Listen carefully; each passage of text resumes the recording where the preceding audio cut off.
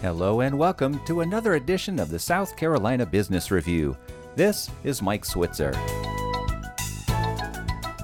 It's time for an update of the news and issues that are trending right now across our state's business community. Here to help us, Alan Cooper, founder and editor of 3 online business news websites in South Carolina, Midlands Biz, Upstate Biz SC, and Lowcountry Biz SC. And a disclaimer, Alan Cooper's company has a business relationship with Voterheads.com, which is partially owned by Magnolia Media, which is the producer of this show. Alan, welcome back to the program. Mike, thanks for having me. So what's showing up on your radar today? I'd like to talk, broadly about the South Carolina education system. It's a big topic, obviously.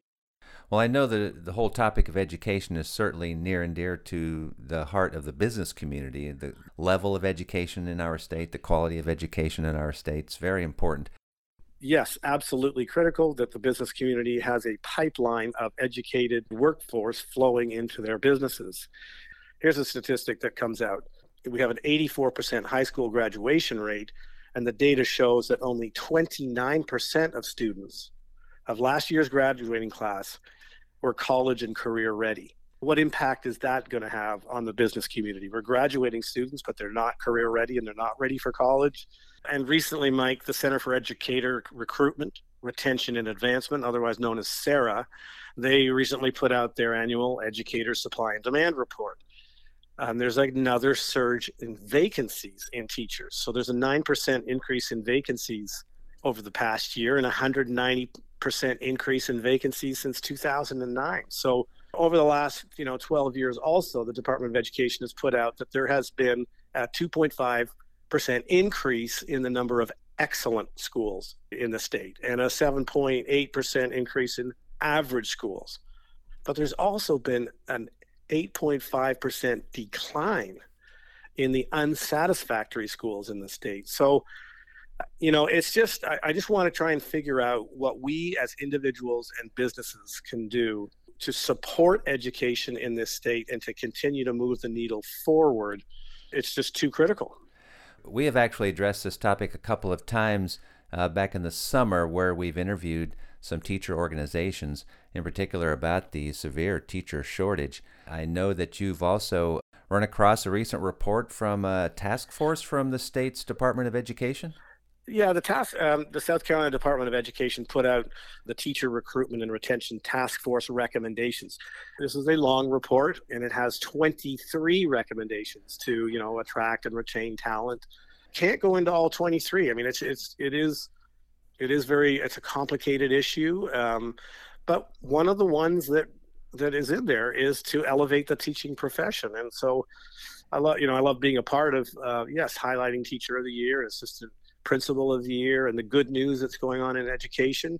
So the school districts tell the media what is going on, what are the good things going on in education, so that we can run that up the flagpole. So that's actually one of the 23 recommendations.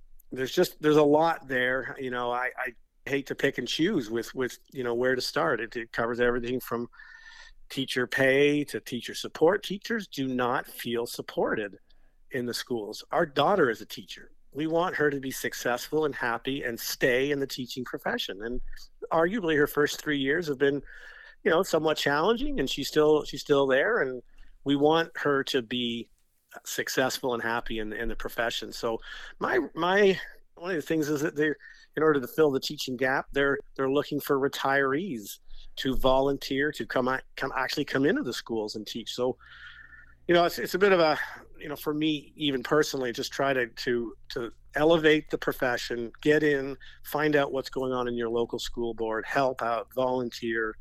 Why not go in and teach also? Like, it's just something that we all need to address. I think it's really, really important for us as a state, obviously, and to the business community. Well, Alan, as always, thank you so much for the update. I appreciate it, Mike. Alan Cooper is founder and editor of 3 online business news websites in our state. We will have links to all of those posted at our webpage, along with links to those 2 interviews I did back in the summer with the teachers groups, and also the link to the teacher task force from the state's Department of Education that Alan spoke about.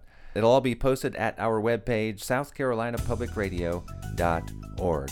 And a disclaimer, Alan Cooper's company has a business relationship with Voterheads.com, an affiliate of Magnolia Media, which is the producer of this show. And with the South Carolina Business Review, this is Mike Switzer.